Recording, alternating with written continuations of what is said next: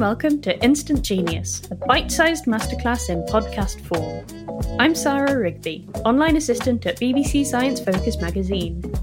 In this episode, I talk to Dr Katy Munro, a GP headache specialist at the National Migraine Centre. She hosts the podcast Heads Up and is the author of the new book, Managing Your Migraine. She tells me all I need to know about migraine headaches, from what's going on in your body during an attack, to the up-and-coming treatments her patients describe as life-changing.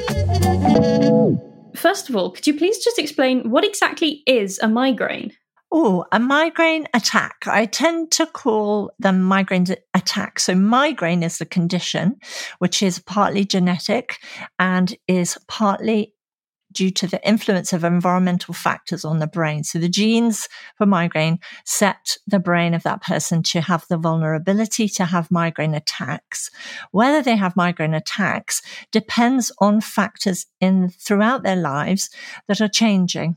So the brain seems to be set to be more irritable by changes in sensory inputs. It doesn't process sensory things as well as it should do, and that irritates the brain and it causes it to release neurochemicals. Other things changing like hormones or even the weather, so internal things and external things, can combine to cause that irritation of the brain.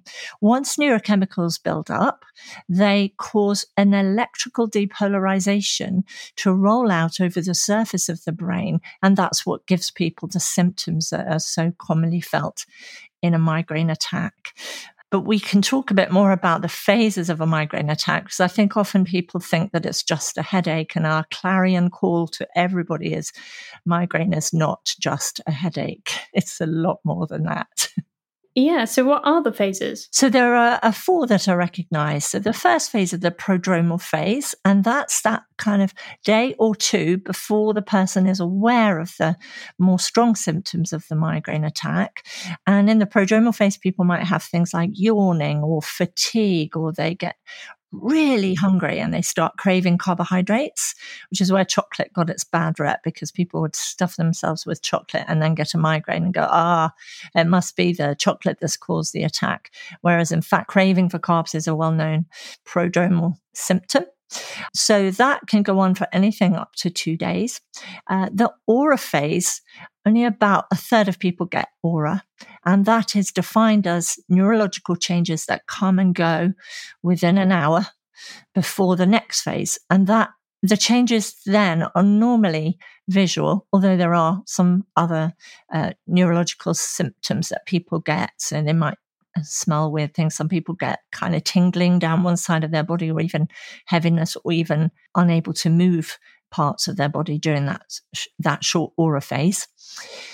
Then it's what's called the headache phase, but I kind of would like to change the name of that. I think we should be calling it maybe the impact phase, because that's when the headache, the brain fog, the vomiting, the dizziness, the gastric upsets, all of those kind of things start to come in, and that can go on for anything up to 3 days.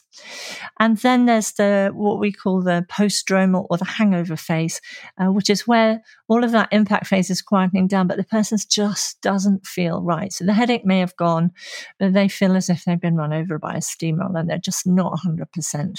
And that can be another day or even 2. So a migraine attack can be quite long, can take up a whole, almost a week. And then if you get another one quite quickly, you're very rapidly having a great impact on somebody's life. I know a few different people who get migraines, and they all get them differently to how I get them. Like, for example, I know one person who doesn't really get the headache and mainly just gets the aura.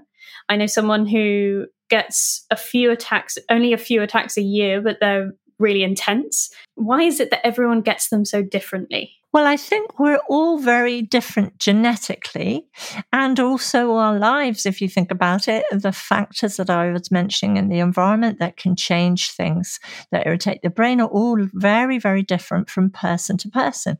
So one person's hormones, one person's lifestyle can be very different from another person.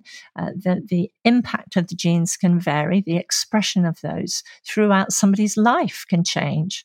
So we quite often hear from people who say, well, when I was younger, I used to get migraine attacks like this. But now they've changed. So it might be that when they were children, they got recurrent tummy pains and vomiting, may or may not have been recognized as migraine. As they've got older into their teenage, they've had more predominantly headache attacks, maybe with quite violent vomiting.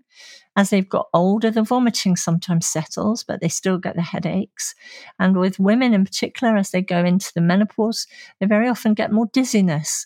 And vertigo and vestibular migraine is something that we recognize. So people sometimes have symptoms like dizziness or aura and no headache at all.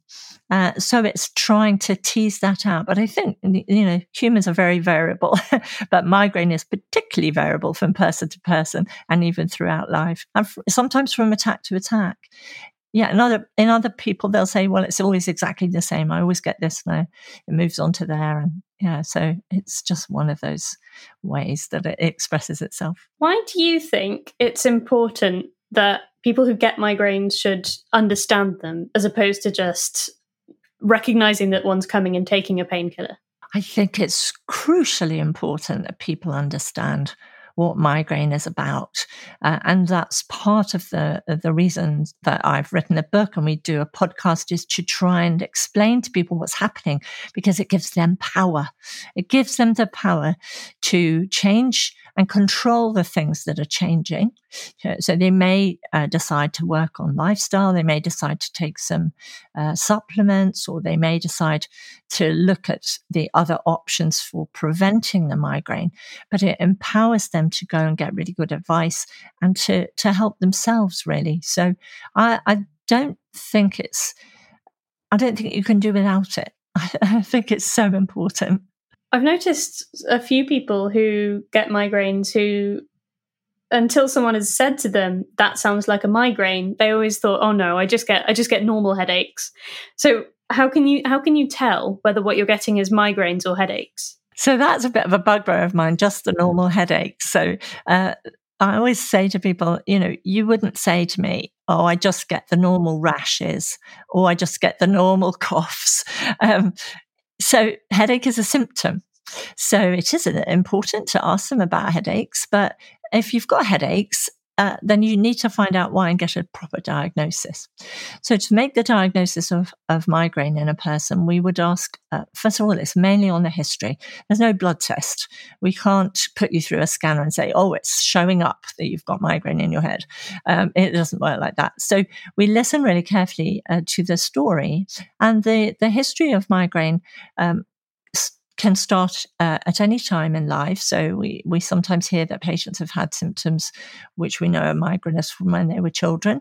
Sometimes they've started in teenage or later in life. And migraine is characterized by this combination of neurological symptoms like headache, but also sensitivity. So we would ask about, are you sensitive to light, sound, movement, smells, and even touch during attacks? Do you get nausea and vomiting during attacks? Because we know that the changes in the brain during migraine affect the vagus nerve, which also has an effect on the gut. And looking at the number of attacks they've had, if they've only ever had one attack of headache, then we wouldn't necessarily diagnose migraine. But if they've had repeated attacks and they're following these kind of patterns with some of the symptoms that I've just mentioned, then we're pretty confident. What some people have been told is, it's probably tension headaches because you're bit stressed and you've got, tight muscles in your neck and shoulders. So what I would say is, in general, tension headache is greatly overdiagnosed. And if people say to us, well, I get tension headache, but when I move, it really hurts, I have to go and lie in a quiet, dark room and I feel a bit queasy, that isn't tension headache, that's migraine. And I've kind of trying to clarify the difference. Migraine is underdiagnosed many times in clinic. I'm talking to patients or maybe parents of children with obvious migraine, and I say, oh, do you get it? And they go, no, I just get these recurrent headaches and I feel a bit sick. And you're like, well, that is migraine, actually. So we spread the word and the light bulb moments happen. You mentioned tension headaches there. What's a tension headache? So tension headache is more of a featureless headache. It's described as a feeling like a pressure around the head, but it's featureless. So it doesn't usually cause sensitivity to light or sound, doesn't usually cause nausea or vomiting. Most of us in the headache specialist world would say, well, probably a tension headache is actually just a mild migraine that hasn't been diagnosed. But, there are people who get tension headaches, but migraine is much the most common thing that we see. About 1 in 7 people get migraine. It's really, really common. What are the best treatments for migraines, both in terms of, medications to prevent it or, lifestyle changes or painkillers? Oh, right. So we're going to be here now for another day and a half talking about that topic. I think I put it under 3 headings. So first of all, I always talk to people about lifestyle, because if you get your lifestyle things as controlled as you can, that can help. Having said that, I would never blame people if they're still getting attacks and they tell me, I've done all the things you suggested. I'm eating regularly, I'm sleeping well, but I'm still getting attacks, because we know it's a genetic condition and it's not all about lifestyle. We would then talk about acute treatments. And that might be simple things. So in kids, it might be just going and having some paracetamol and going and lying down in a dark room, reducing those sensory inputs. But as we get older, we tend to turn more to the over-the-counter painkillers, hopefully not turning to opiates or codeine, because those are really bad for migraines and generally for headaches. But things like ibuprofen or aspirin or paracetamol.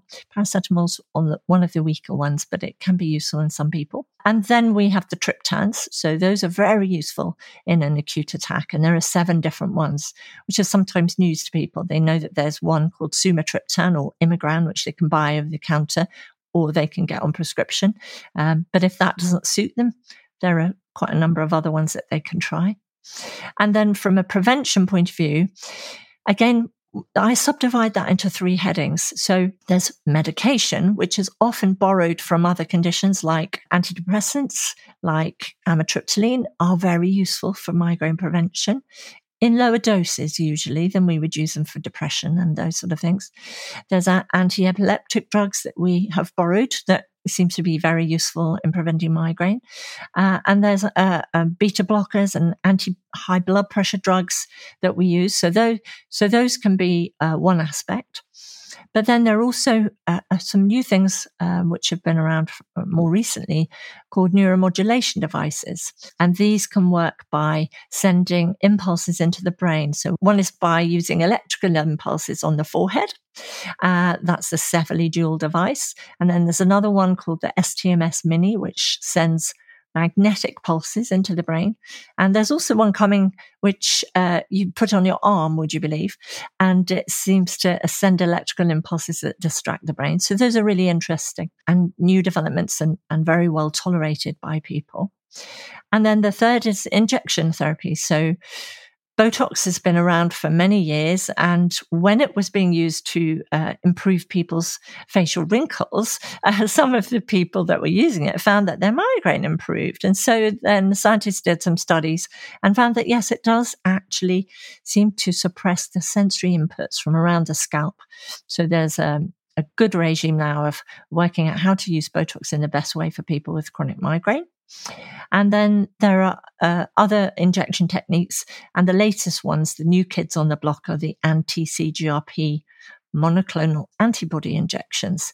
So these have been hot news in the headache world over the last couple of years, and they are now available in this country on the NHS, although it's the NHS is under huge strain at the moment. And so that doesn't mean you can just pop along and get them. There's a certain amount of waiting that happens, as I'm sure you understand, especially with the pandemic. So those are the main types of treatments. But which one you should use for which patient is a really personal, individual conversation to have with each person as to whether they've got other medical conditions that would prevent them taking something like, for example, if people have asthma, they can't have beta blockers, or whether they've got depression or anxiety, they might do better with an antidepressant type of preventer rather than something that we know aggravates mental health issues. So it's really trying to look at that whole picture and work out I say to people, we're going to make an individual recipe for you, and that'll be plan A. But if plan A doesn't work, then we'll work on plan B and plan C. There's always another plan. That is a really surprising range of possible treatments. So antidepressants, Botox, electrical stimulation, antibodies even. How do they all work? What is the mechanism behind a migraine that means all of these could possibly stop it? Well, they're all working on neurochemical pathways in the brain, but they're working in different ways. And so the brain is basically a bag of neurochemicals. And there are some that we know are particularly implicated in pain pathways. So research, particularly recently, has concentrated on the CGRP, which is the calcitonin gene-related peptide. But there are other neurochemicals that scientists are looking at the moment, and headache researchers are looking at different ones, all with very complicated acronyms. So the thing I think that we can say with certainty is that everybody's different. And so nothing works for everybody. And that's a bit of a mantra of mine, really. So not only nothing works for everybody, but a technique or an intervention that works brilliantly for somebody might not work at all for somebody else. And that, I think, is just due to the individual variety of our makeup, of genes and environment and the way that our bodies respond, the pharmacodynamics, pharmacogenetics of the way we process drugs, and all those kind of factors interact. And the, emotions, what else is going on in our lives? It's all very variable. So sadly, if only we had a magic wand therapy that we could say, yes, this is it for everybody. It's much, much more complicated than that. When I was preparing for this interview, I was having a quick look at what questions people Google around migraines. And obviously the first one is, how do I stop a migraine? How do I treat a migraine? But one that came up over and over again, which I hadn't thought of before, was, is it possible to cure a migraine permanently? Oh, is it possible to take the genes out of a person so they don't have a tendency to have migraine? The answer is a big fat no. Is it possible to control migraine? Yes, very much so. Is it possible that migraine will settle down and not be a bother in the future? Also, very much so.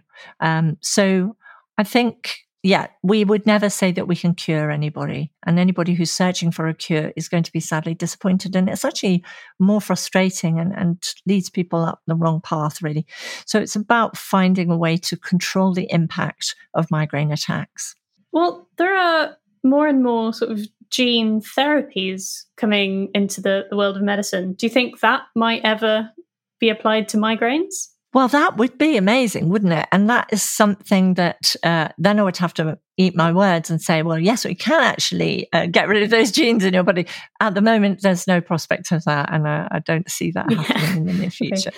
Do you know of any exciting research that could not necessarily cure migraines, but any exciting new treatments that are coming in the near future? Well, I think in the UK, there are still some treatments that we haven't got available yet, but they have been out in the US.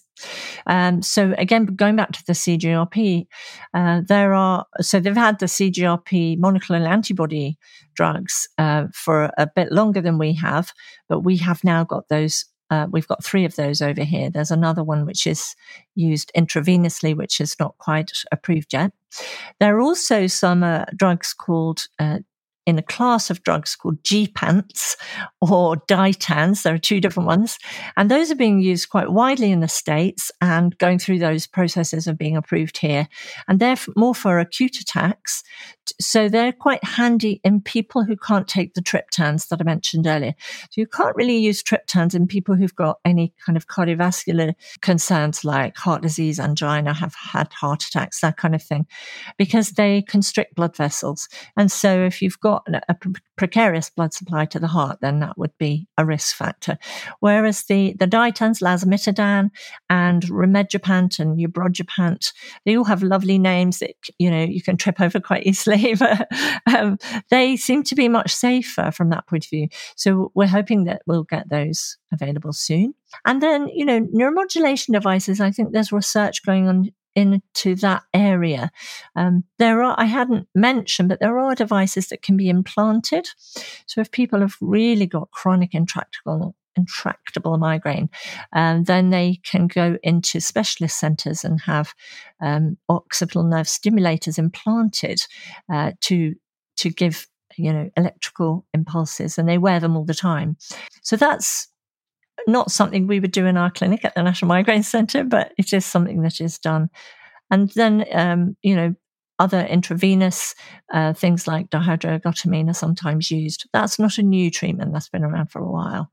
But yeah, I think it's working in headache and, with migraine sufferers at the moment is an exciting area to be in, because I think there is more awareness. And when you get something that seems, we hear the words life-changing in clinic now with some of these new medications, it's really a wonderful thing to hear from patients, because the impact is so huge. We see patients who've lost their careers, who've had to cut down their work or lost their jobs, who may be on benefits, who can't interact with their families. It's a horrible condition. I think, more that people are aware of it, then hopefully the more research we can get done. But it's huge, considering the frequency of the condition is hugely underfunded in terms of research. You said something quite a bit earlier, that really took me by surprise, which is that the start of the migraine process can happen a day or two before the pain starts, which is really surprising. So if the process has started that long before, when is the best time for me to take a painkiller to make sure I don't get a painful attack? That's a really good question. And that's something that patients haven't been told very often. So if you think about migraine being a threshold condition, if you imagine that one thing changes and your brain is fine, two things changes, your brain is beginning to be irritable, three or four things changing, and your brain hits a threshold above which it's going to go into a migraine attack. The more you control those changing things, the less likely you are to get to that threshold. But if you do get to that threshold and a migraine attack is starting to roll, the quicker you can squash it. I have the analogy of a snowball rolling down a mountain. So if you were wanting to squash that snowball so that you stopped it rolling down and knocking people over, you do that when it's small. And you're much more successful to squash it when it's small, the same as with migraine attacks. So if you get in there quickly with medication, you're much more likely for it to be effective. So that we have another saying that, when you're treating a migraine attack, you need to treat it with the right medication in the right place at the right time. The right medication is the one that works effectively for you. In the right place means that it may be very helpful and important to have an anti-sickness medication so that it goes to where it's absorbed quickly and doesn't just sit in the stomach where it's not absorbed, and at the right time, early in the attack. So people sometimes have been told, well, here's your triptan, it's really strong. Don't take that unless you're desperate. So what they do is they go through that prodromal phase into the more of the headache impact phase, and they wait until it's really bad, and then they take their triptan and they say, well, it didn't work. And it's because they've left it too late. So the other thing I say to people is, so nip it in the bud as quick as you know about it. But also if you know that you're likely to get a migraine attack, and that often it's times like traveling, not that we can do much of that these days, but if you think about catching an airplane to go on holiday, in the day or two before that, you will have stress because you need to get all your work sorted. You'll have excitement because you're going on holiday at last. Hooray, hooray. You may well get up in the middle of the night to go and catch that cheap flight. So your sleep's disrupted. Your eating patterns are disrupted. The airport is full of light and sound and noise and stuffiness, possibly. You then go to a different time zone in a stuffy airplane, and you relax. All of those things can trigger a migraine attack to be more likely. So if you know that, you can start taking simple painkillers in that prodromal phase or the day that you're traveling. It's not so useful to take the triptans before the pain kicks in, but some of the more simple painkillers can help suppress it even in the prodromal phase. So yeah, don't hang about. It's the message. I've read, I think it's on the NHS website, that they say try not to take too many painkillers because it can make them less effective for when you really do need them. So how do you balance that with making sure you always nip it in the bud? That's again about education. So that's really true. And a lot of patients have got the message. A lot of doctors have heard the message, you mustn't take painkillers too often. And this is true for all of the things that we take for acute headache or acute rescue treatments. So what we would say as a guideline, and it slightly depends on who you ask, is try and keep treating your acute attack with acute medications to less than 8 to 10 days in a month. Now, if you are taking opiates, then I would say, first of all, stop, because it's a really bad idea. But those are very likely to push the brain into that hyperirritable state and cause it to transfer from episodic to chronic migraine, or medication overuse caused by codeine. But with the other medications, if you are using them on more than about 5 days in a month, then I would say you need to be talking to your doctor about having a preventative medication quicker. So I think often people leave it too late. They say, oh, well, I'm managing it. It does work. So I'm taking it on 10, 12, 14 days in a month. But then we hear them saying, but now I've got this background dull headache and it's there every day and I can't think straight and my normal medication isn't working so well. And that's because they've got that medication overuse transformation. And so then the answer is to take away those acute medications and let the brain detox and then use them in a better way going forward. And that's scary because people are dealing with really bad headaches and they don't want a worsening and they feel scared to have a period of time where they haven't got anything to take. So we have to do a lot of discussion around how to support them through that. But if you do stop taking those medications, especially the triptans, for just a few weeks, often people then start saying, gosh, I'm not getting so many attacks now. I feel a lot better and my medication's working again. So being aware of it is really helpful, I think. Right, I see. Thank you. And just to round off, what would you say are the 3 things that we really need to know about migraines? Okay, 3 things. I would say, first of all, know that there isn't such a thing as just a normal headache and get a diagnosis. So if you're getting headaches, go and see somebody, preferably a headache specialist who knows about headaches. The second thing is to know that there are lots of things available. I think sometimes people put up with migraine and they think that nothing much can be done. And there's lots of things can be done. And the third thing is just to mention that there is a thing called cluster headache. And sometimes it takes ages for people to be diagnosed with cluster headache because they've thought that it was migraine. So again, getting good advice, educating yourself around it. People with cluster headache are much more likely to want to walk up and down and bang their heads and get very agitated. People with migraine want to stay still. They want to be still and quiet. So finding somebody who will diagnose that, I think, is part of the journey. So yeah, those are my 3 top ones. Thank you for listening to this episode of Instant Genius. That was Dr. Katy Munro. If you want to know more about migraines, check out her book, Managing Your Migraines, which is out this week. Or listen to her podcast, Heads Up. To hear her debunk the biggest migraine myths, head over to the Instant Genius Extra podcast. The August issue of BBC Science Focus magazine is out now. Pick up a copy in store or visit sciencefocus.com.